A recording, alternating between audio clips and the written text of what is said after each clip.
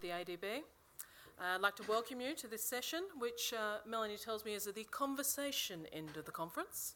So, of course, that means that you guys have to engage as well, so we're looking forward to questions from you. There's been a little bit of a shaking up in this session. They've changed around the order on you. And as it's not a panel like the last session, so I say they'll be all speaking for about 10 minutes, maybe a little less. Depends on how tight I am with them. I'll crack my whip if I need to, because I want to ensure that you all have a chance to ask some questions, and of course conversations can continue afterwards as well. So this session is publishing in the digital age and privacy, access and rights. Okay? We're going to be considering some of those knotty problems which you encounter when publishing dictionaries or biography. Those which actually cause you to stop, think, and perhaps then rethink. So I'm looking forward to the way they tackle this. I'll be interested, probably taking notes myself. The first of our speakers, Professor Melanie Nolan. As I say, they've changed it around. Melanie, of course, is the director of the National Centre of Biography and my boss, so I'll be kind to her. Thank you, Melanie. And they're all going to be some of them are going to be speaking while sitting, just to make it a little bit more relaxed for you. I will.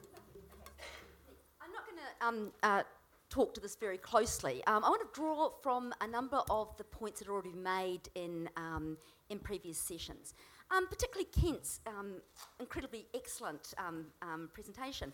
The notion that we can bung anything on the web is a really good idea, but we are constrained in many ways. We can't use YouTube. There are many other constraints and constrictions on what we can put on our website. So I want to navigate that, but it also speaks to the ADB being a slightly different animal than maybe some of the other sites we heard earlier today. The ADB has a community and we engage, but we avoid social media, and we've done it deliberately because we have a community, and we're doing at the moment we're editing articles of people who died between 1991 and 2000, and we're perilously close to the present. And we have people who are passionate and jealous and feel they own the biographies, and there's not that many, but we have to engage with our community, and some of them are very upset or extremely happy about the articles of their relatives that we put on the web, and we go through some litigation, as it were, with a small number, but it's a significant number. And if we linked to Wikipedia, there would be endless issues that were raised in that forum, and we still think that we need to have an authoritative voice on the articles that go up. So look, I just want to explain just briefly, there are a number of acts which structure the material we can access for our articles, the use of the ADB articles. We have files for all our articles. They're paper. We still online, but we still have a paper version of all our files, and they're in the ANU archives, and people consult them all the time and increasingly. So the 1968 Commonwealth Copyright Act, if you go on to the ADB as an author or invite as an author, you'll see that the ANU holds copyright to all of the articles, and so having had the copyright given to us as a custodial gift, if you like, we have to police that. We have to look after it. We have an obligation to our community about the use, the reproduction, any changes. If there are changes, and Chris Caneen is leading a revisions process on volumes 1 and 2, and every author who is still with us, the committee that's doing that approaches the author and lets them know what's happening to their article. So we have a care, if you like, a obligation of care with our articles that we take quite seriously. The 1983 Commonwealth Archives Act and all its amendments. So we've taken all our archives over to the ANU archives, and under the Act it was changed. At one point you couldn't look at anything that was less than 30 years. the Act changed, and it's now 20 years. We're in a transition. We're actually about 25. We'll get to 20 eventually. And that material is closed, for privacy and for the purposes of that Act. If it's not under the 83 Commonwealth Archives Act, then the 1988 Commonwealth Privacy Act and all of its aspects are valid. And that's why when you go into Trove, you can't see anything, the papers before 1955. After 55, which is really difficult for a 20th century historian because Trove's so wonderful. But the copyright and the other provisions prevent that. So the ADB works with this legislation and also with our community. And I just want to say lastly with the issue of privacy and this conversation we have with the authors and the families, we avoid in general family members writing ADB articles, and we do it for good reason, but we're online and family members, it hasn't really stopped family members reading it and having opinions. And as I say, we're often approached by family members about articles, some of which have been, some time published. They've just noticed they've been online. And so what kind of policy do we adhere to? We will change things if they're matters of documentary evidence. So if someone can show us that we've got something wrong, as it were, then we will change it immediately online, showing what it was before. If it's a matter of interpretation, then that's the nature of biography. People are allowed to have opinions. It is the nature of biography that people interpret. And so we have authorial responsibility, and our authors take responsibility for the opinions and interpretations that they've made in the articles. And so we consult the author, and if they do not want to change it, then it remains as it is until we have our revisions. Now, in all of this, we have a policy, I suppose you could describe it as compassionate truth. That's a concept which Michael King talked about when he wrestled with an angel, when he was writing Janet Frame's biography. Dealing with a living person, stepping lightly on someone's reputation on their lives. We try, if we can, to engage with the community and not to upset or offend in any, blunt or a blunt way. So we have a conversation with our authors. So our privacy and access issues, we're constrained sometimes legislatively, sometimes by policy, and sometimes by our culture. Melanie, true to her word, has been brief. Thank you, Melanie. And we'll continue on with, we've got Professor Susan Ware next, who you've already met, of course. You've met everyone on the panel.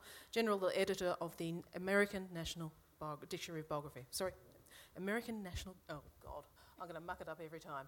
I'm sorry. Susan, go ahead. American National Biography. Say it 6 times. No. And repeat. No. So, here I am again. I think those of you who heard me talk yesterday know that I am very much a 20th century historian, and my attempts in my own work, anytime I've tried to venture back, like the 19th century, it just seems like a true foreign country to me. I just don't feel comfortable there. I'm a real 20th century girl. But I am so envious and jealous of my colleagues who research and write in the 19th century America or earlier, where everything, all the sources are in the public domain. There are no copyright issues, there are no permissions, everything is free and open. I know it's not really free and open, but it is such a different world than the one that I have always navigated as a 20th century historian, where anytime I want to use an image or use a collection or use material that is copyrighted, I have to get permission to do it. And I do think how much time and money I could save if I could just push myself back a little bit, but I'm not going to change at this point.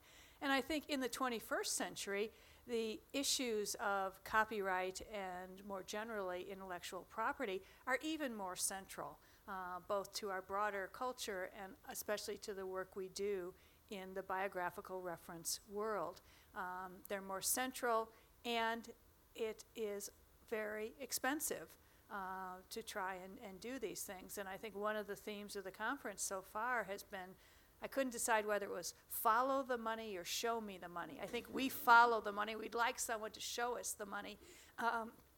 But again, what things cost has a real impact on what we can do. So just one of the 2 points I want to put out on the table for our discussion is, I think there's a real desire on the part of many of us to enhance the wonderful text that we produce with things like a speech of Churchill's or a clip of Amelia Earhart touching down in Paris in 1932, or a Hollywood movie or a Disney song.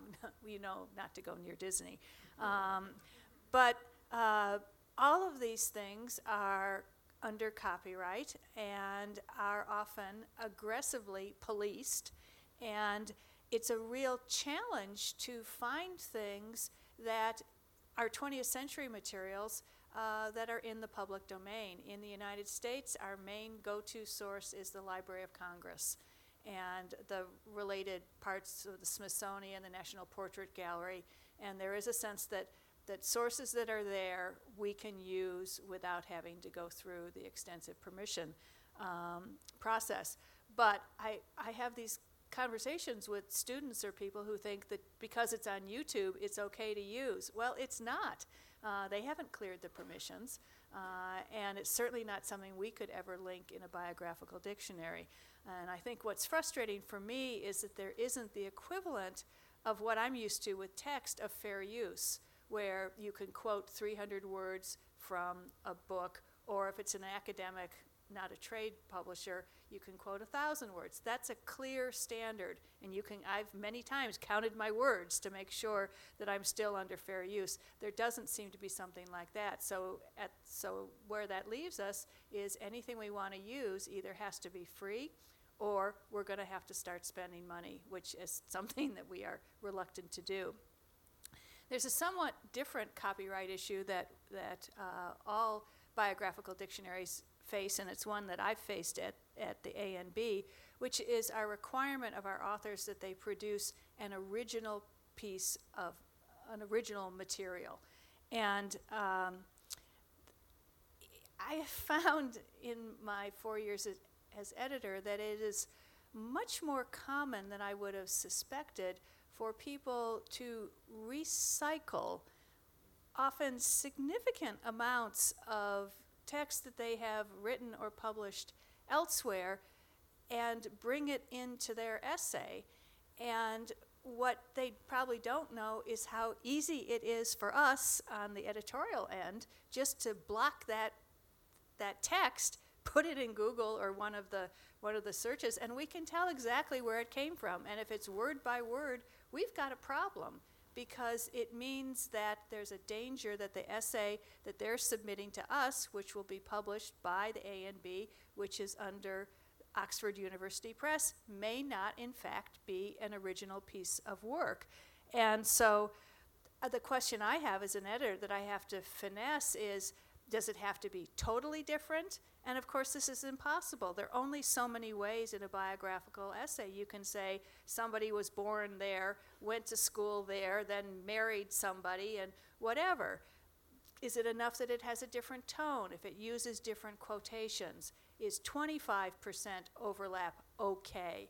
Can it go any higher than that?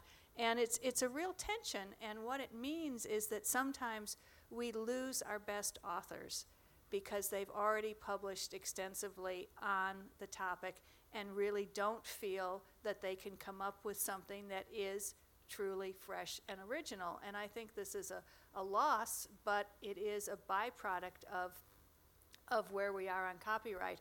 But I think generally what I try to do is to find the middle ground and to work with the author and say, well, let's vary the structure a little bit, or let's have some different quotes or maybe a different ending, and see if we can give it a different feel so that I can keep it there. But again, it's something that I wanted to put out there because I think other people are having to deal with this as well. So, over to you. So our next speaker Oh. is Associate Professor Gavin McCarthy, Director of the East Scholarship Research Centre at the University of Melbourne. Thank you, Gavin. I'm going to stand up and I'm going to put my hat on and ask the question, do you want Leonard Cohen or not? Because we actually discovered that there is somebody in the audience who actually knows Leonard Cohen, and on that basis I'll take my hat off.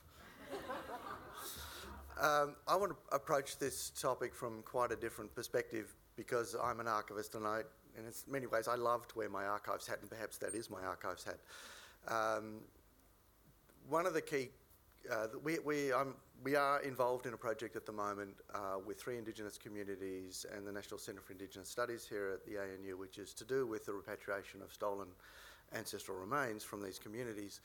At the very first meeting of the team, which was up here in Canberra at the ANU, where I got to meet many of the researchers for the first time, even though we'd been involved electronically in writing the grant application, and there was a significant amount of tension at the table, particularly, I felt quite uneasy in many ways because I just didn't know, I didn't have a feel for what this community, how they worked and how things were going to go.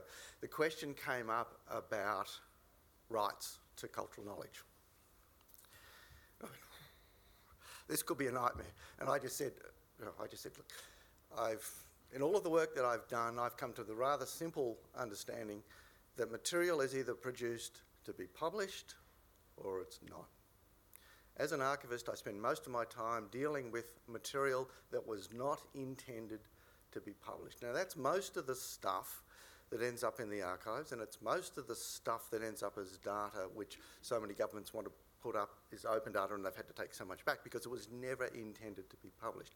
If you take that very simple approach and you look at, we've been talking about it here, and the issues of when you go into the world of publishing stuff, you go into, there's a general understanding of the world that you're going to, the legal world of the Copyright Acts and the privacy and the things that go with it, the editorial process that you go through to make sure that stuff fits the legal requirements you're working in.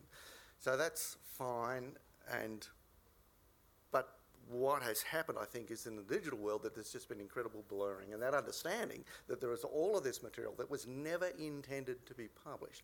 And if you want to publish, if you want to take it from that world to that world, then you have to be consciously recognising that you are publishing it, and it has to be assessed for all of the problems that it has around privacy and security and whatever other issues that may, all of the other unintended consequences that you have when you deal with material that was never intended for that purpose.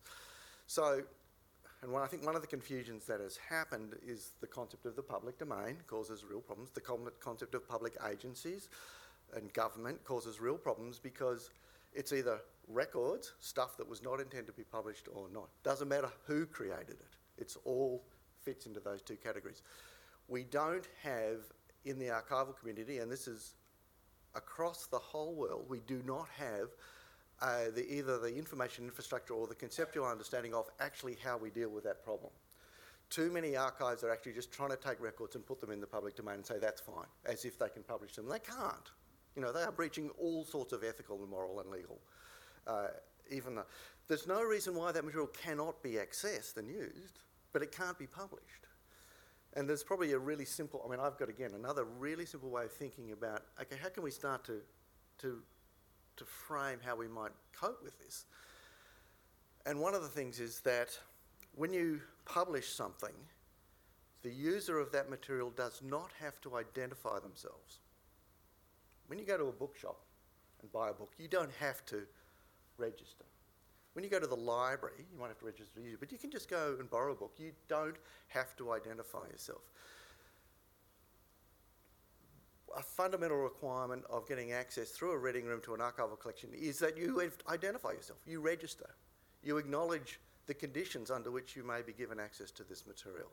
We have to have the same sort of structure in the digital world and the way we make stuff available digitally. It doesn't say it can't be widely available, but the conditions and the normative expectations that go with that must be absolutely clearly stated, and people must sign up to them.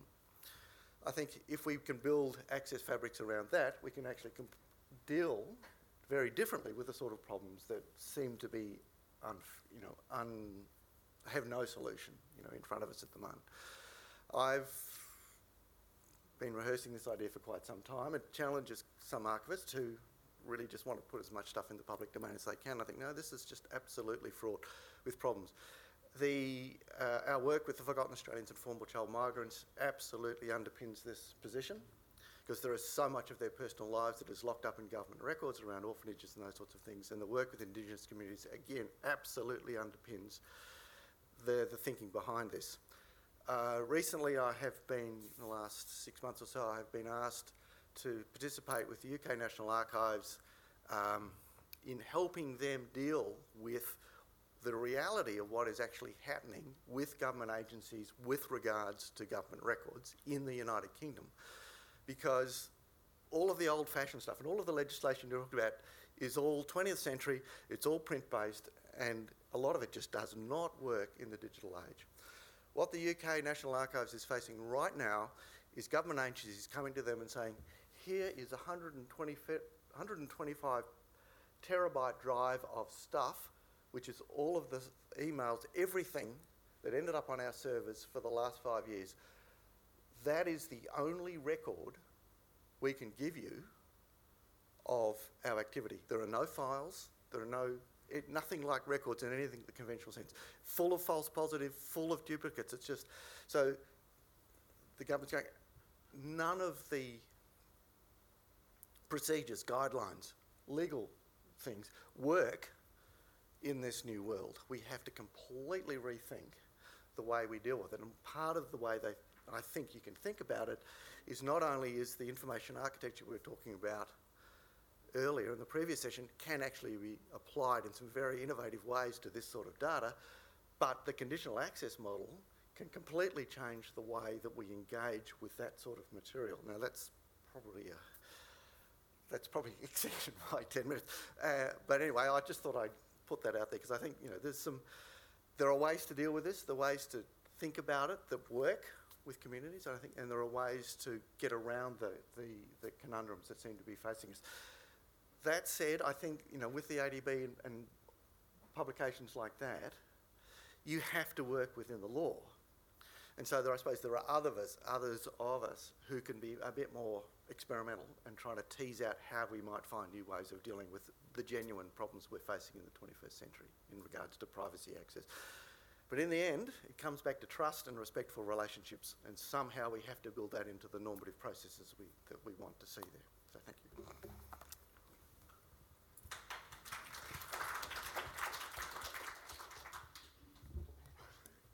I'd like to thank all our speakers.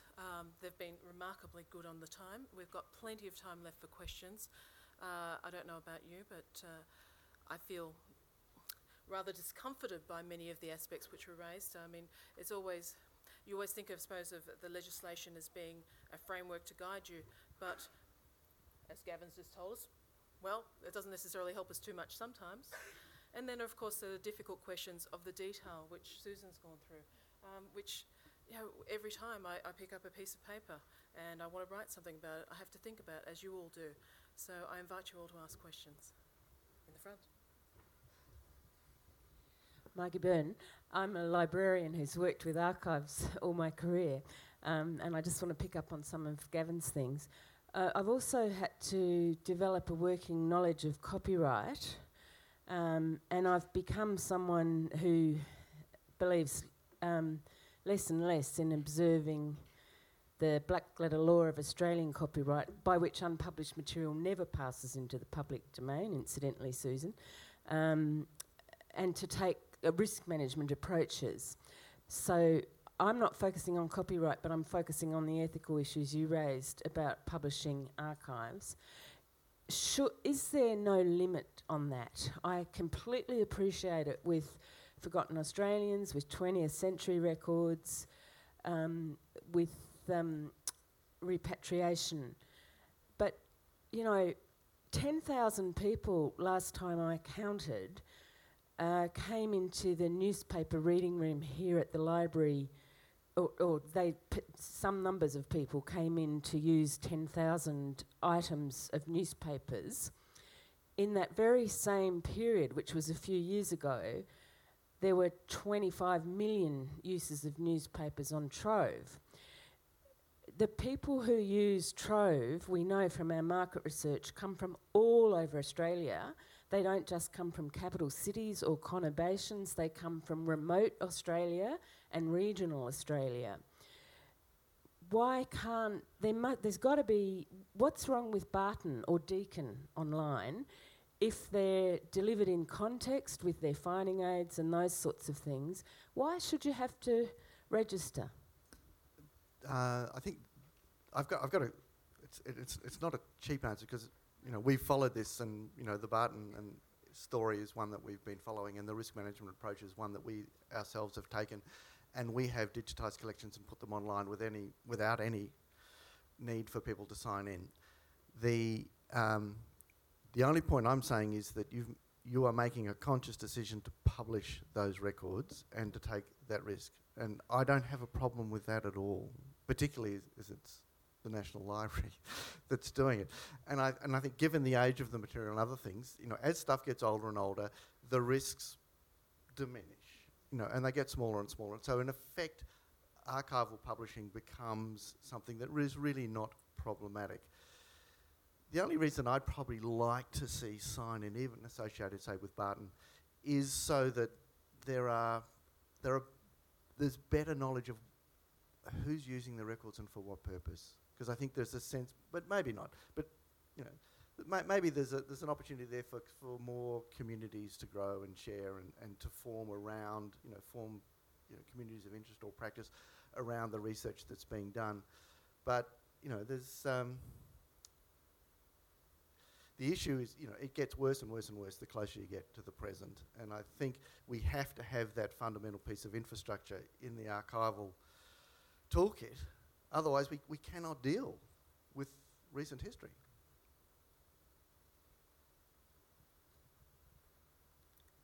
Was that enough of an answer? You're not convinced? No, I've got no argument about the present. And in fact, for oral history, which we also deliver online subject to the access conditions, as you know, with really rich textual searching possible from the time-pointed summary text. At the moment, we do have a licence that we ask people to click on with the one paragraph kind of 6-line bit that tries to say in quite informal words, this is oral history in using this.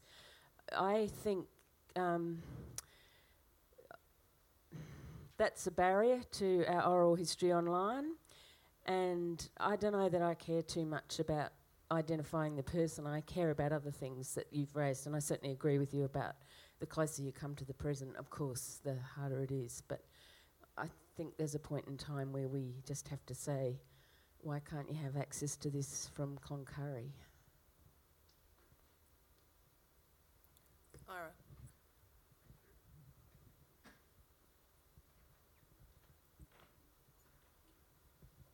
Thank you very much for the discussion. One of the things that I think all three of you have articulated, which hasn't fully been addressed yet, is this question of copyright and the use of contemporary or modern material. So my question is really to Susan. Are you suggesting that the challenges vis-a-vis permissions and copyright is actually limiting what you as an editor can commission and what in fact people can contribute when they have been asked to do a particular entry? In other words, how large an obstacle is copyright in shaping a dictionary of biography of contemporary, reasonably contemporary figures? And I think it carries over the question also to Melanie. I think the issue of copyright affects my editing of text the least. as long as I'm sure that someone hasn't just copied and pasted something from somewhere else. So in that case, I feel that I can work quite effectively with an author with words. Where I think it does have an impact on is more the final product and what we can do to enhance that experience. And of course, in a ideal world, well, an ideal world probably would include copyright, and because intellectual property is important. But I think there are many things I would like to be able to include if I had an unlimited budget. But in terms of just the day-to-day work that I do, I don't sit there and edit it with thinking, oh my God, copyright over my shoulder. I think it's something that we can handle quite well, as long as we're aware. And I do think, and I know I do this myself, there is a tendency to recycle one's own words when you are faced with a deadline and X number of words. And I think, to me, it's been a caution that I need to be more careful. And I think we should all think about this. Would you ever include an entry where the author says, essentially, I would have written more, but copyright prevents me? I've actually seen entries where that is stated. Would you ever consider that? Or Well, no? I think you're are you talking about examples where the copyright and the permissions, like from an estate, where you really don't have permission to include anything? That comes up very rarely in our editing because our essays tend to be rather short, and we strongly discourage direct quotations precisely because they need to be either cited, and if they're in text, then we can just then it's fair use. If it's something that is permissions or lines of poetry, there we really are obligated to do that. So I think that's where it comes in.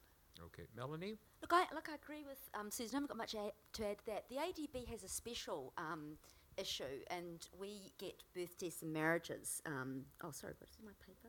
Is it? We get births, deaths, and marriage certificates from. Lunch. Thank you, Melanie. I want to get onto that one and go down.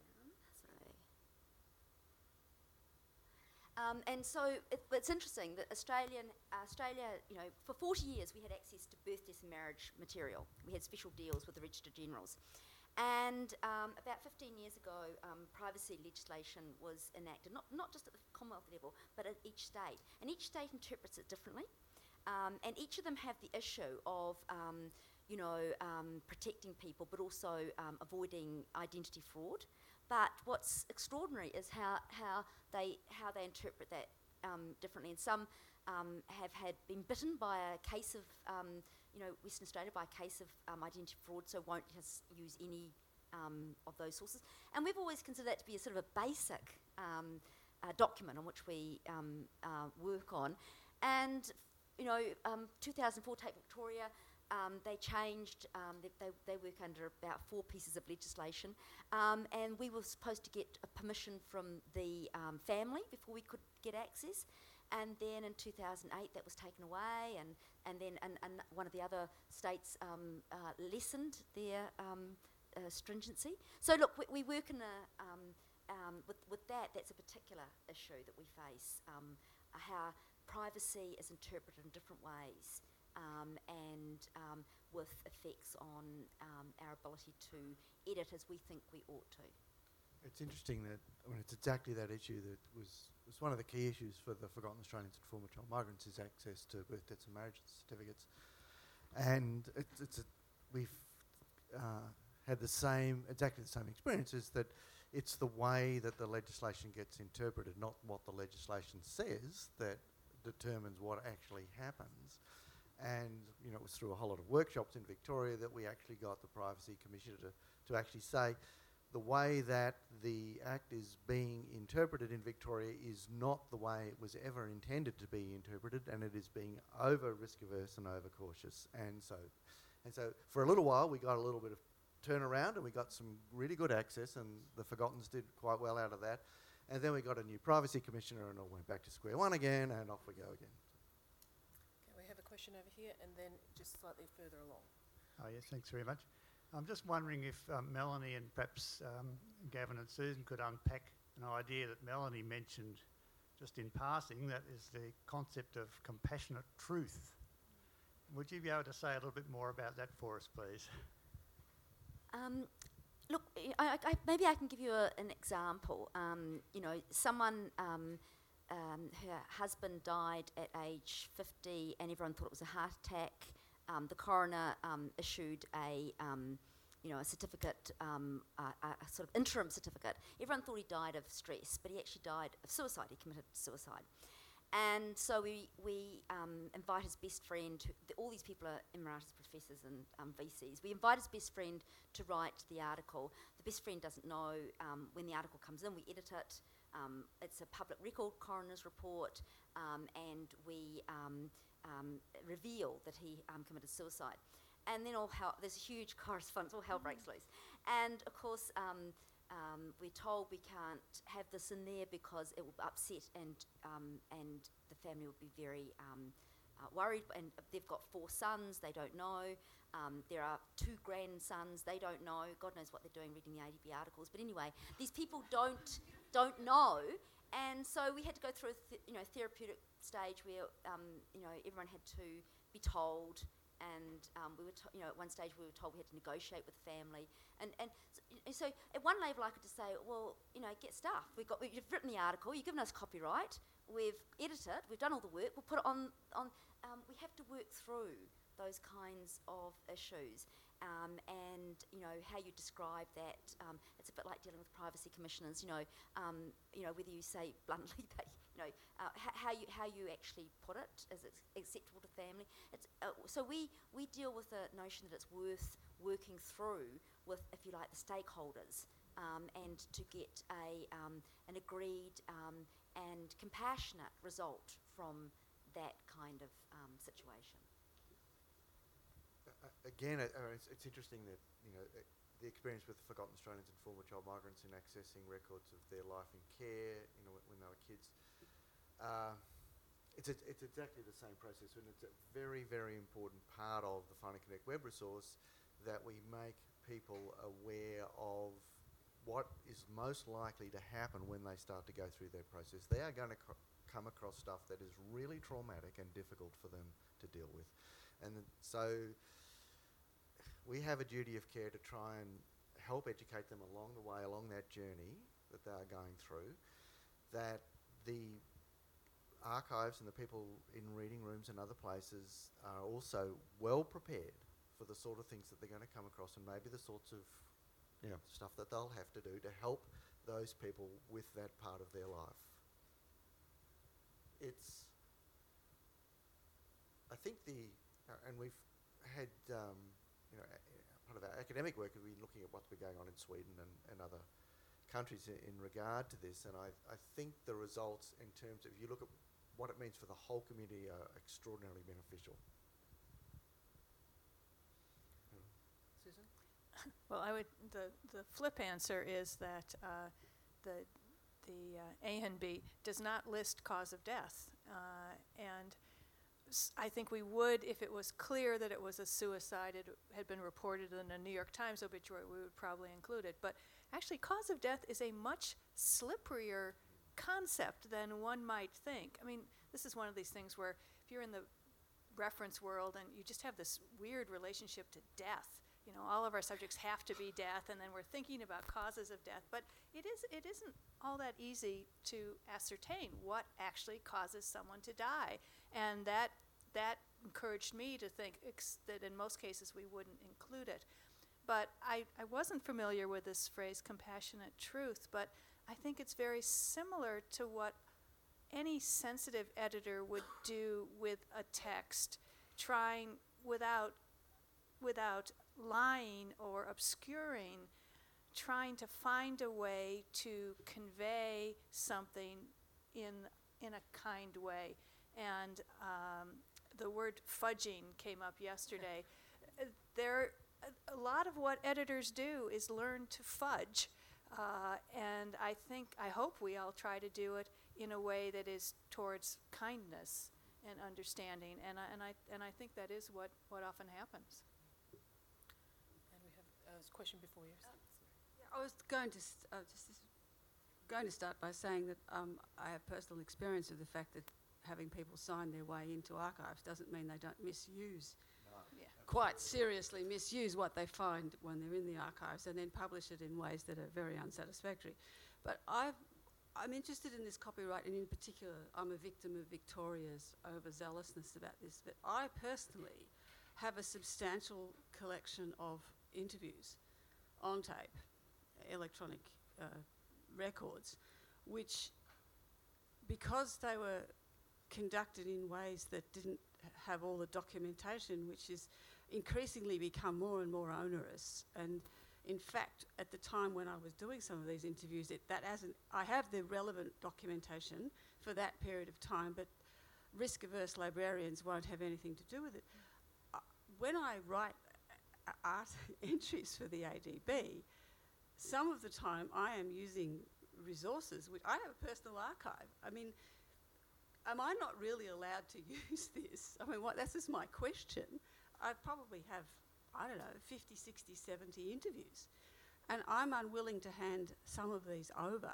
Some of them are duplicates, but I'm unwilling to hand them over to libraries because, as far as I'm concerned, I may as well throw them in the tip. If no one's going to be allowed to listen to them, at least they could stay with me.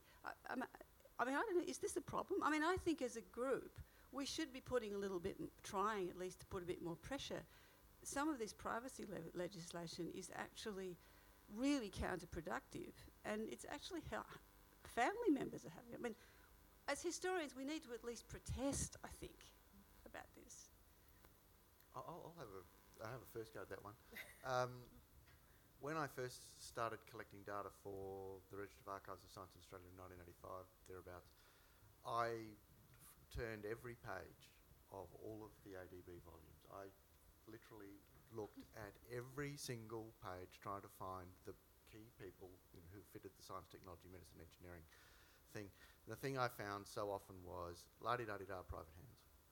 So when I selected my 1,500 people, or whatever it was, and I also took down the data, which was the sources, and I dutifully registered that la-di-da-di-da, private hands in every case, and with the information that when we went online, that they should contact me for further information. So I didn't say who had, I just said private hands, contact, and then I went basically I had my file, I would look at it, and then I would have a personal correspondence and say, that piece of information came from the ADB, and all I know is this, you should either contact the ADB or you can try and contact the family who had them. I can't see any reason why you cannot have a reference which says your thing, private hands. Why not? And we also, the other one we have is personal communication. So we've got a number of let-out descriptions, and we have all our files over in the archive. So if you really wanted to find out if you get permission, if it's outside the your period of access, then you can follow that trail, and we wouldn't not do that. But you can certainly say it's in private hands, and there's it's a let-out clause. It doesn't require you to abide by the archives and libraries restrictions. Well, and also, if you're not quoting directly from something, you have much more latitude if you're able to paraphrase, which is really not all that different from using any other source.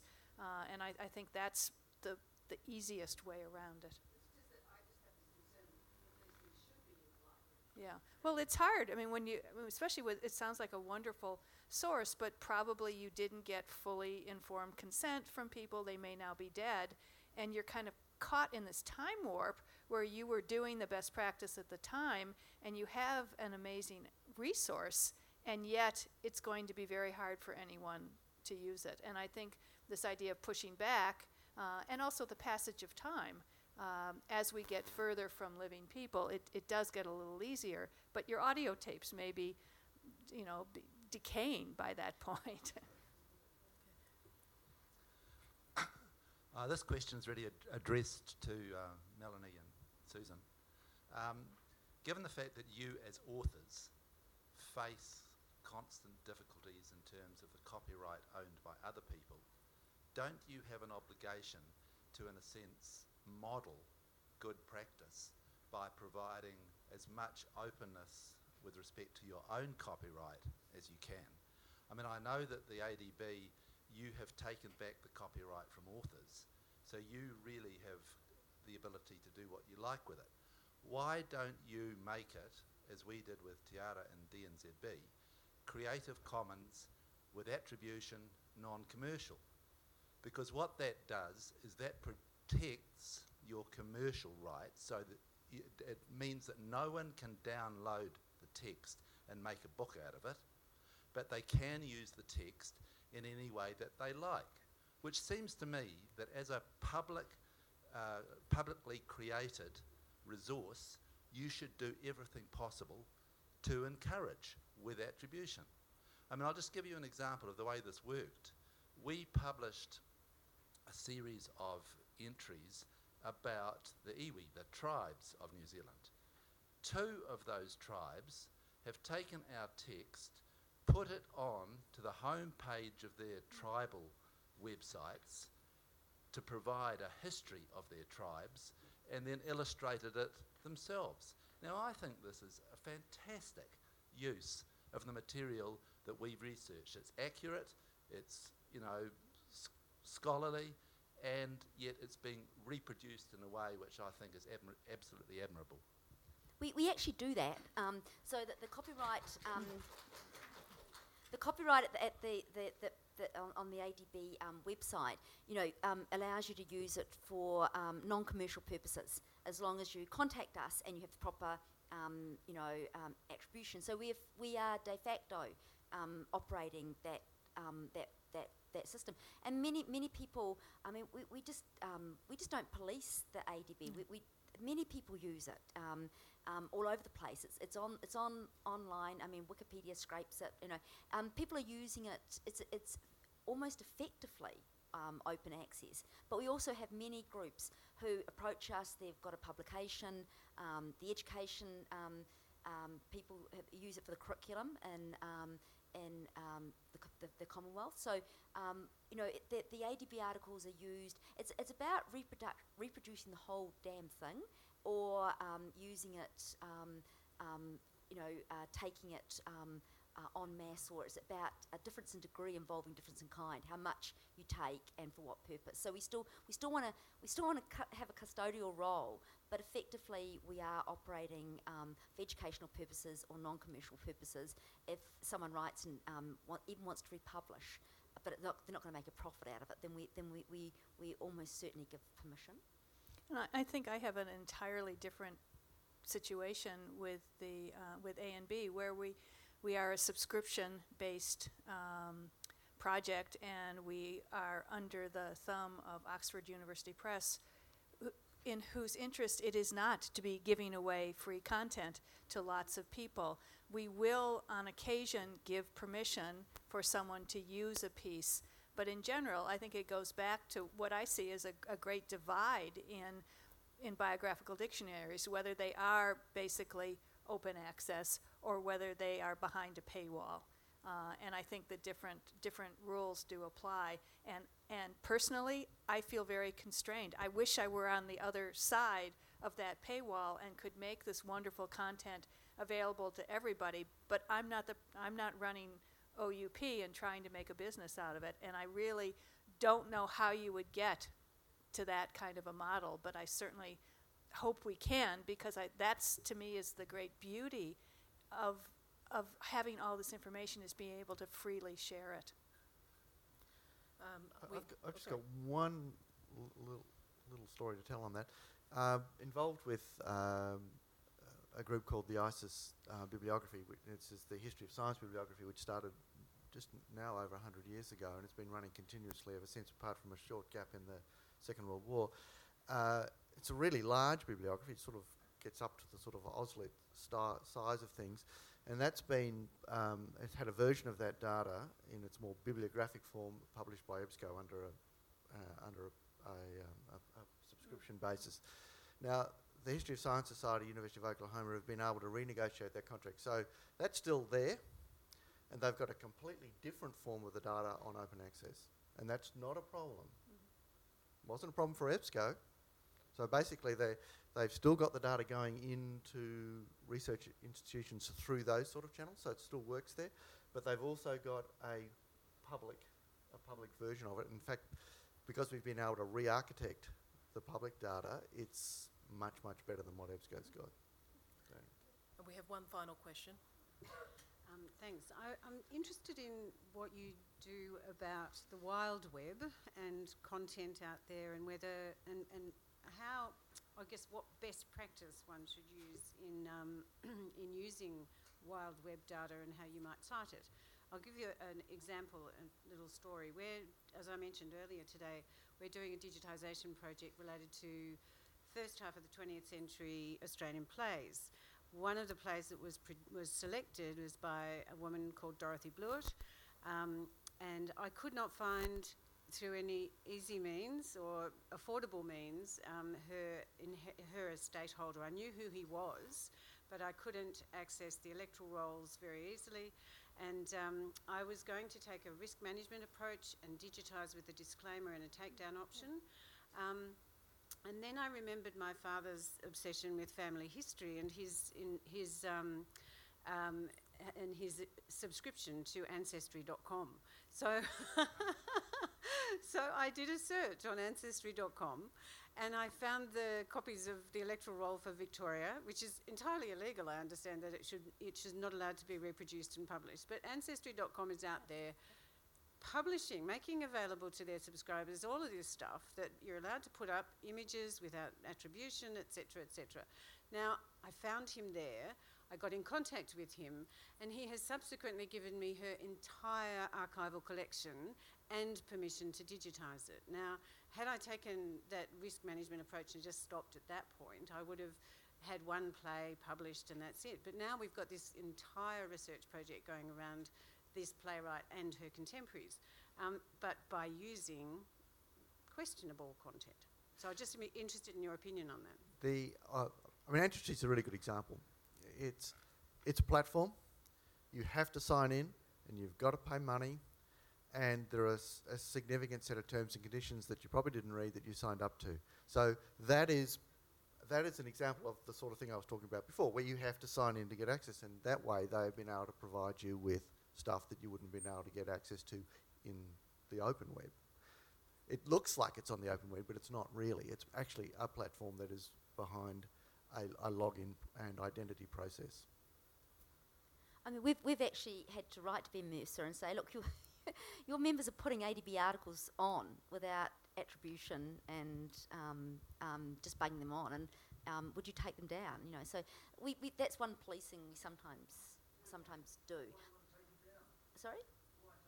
Well, as long as they attribute it, it's using it without indicating where you've got it from and who wrote it and who's got the intellectual property. I still think that this is we do have to insist on attribution and also just acknowledging, it's a basis of scholarship, acknowledging where you got your information from.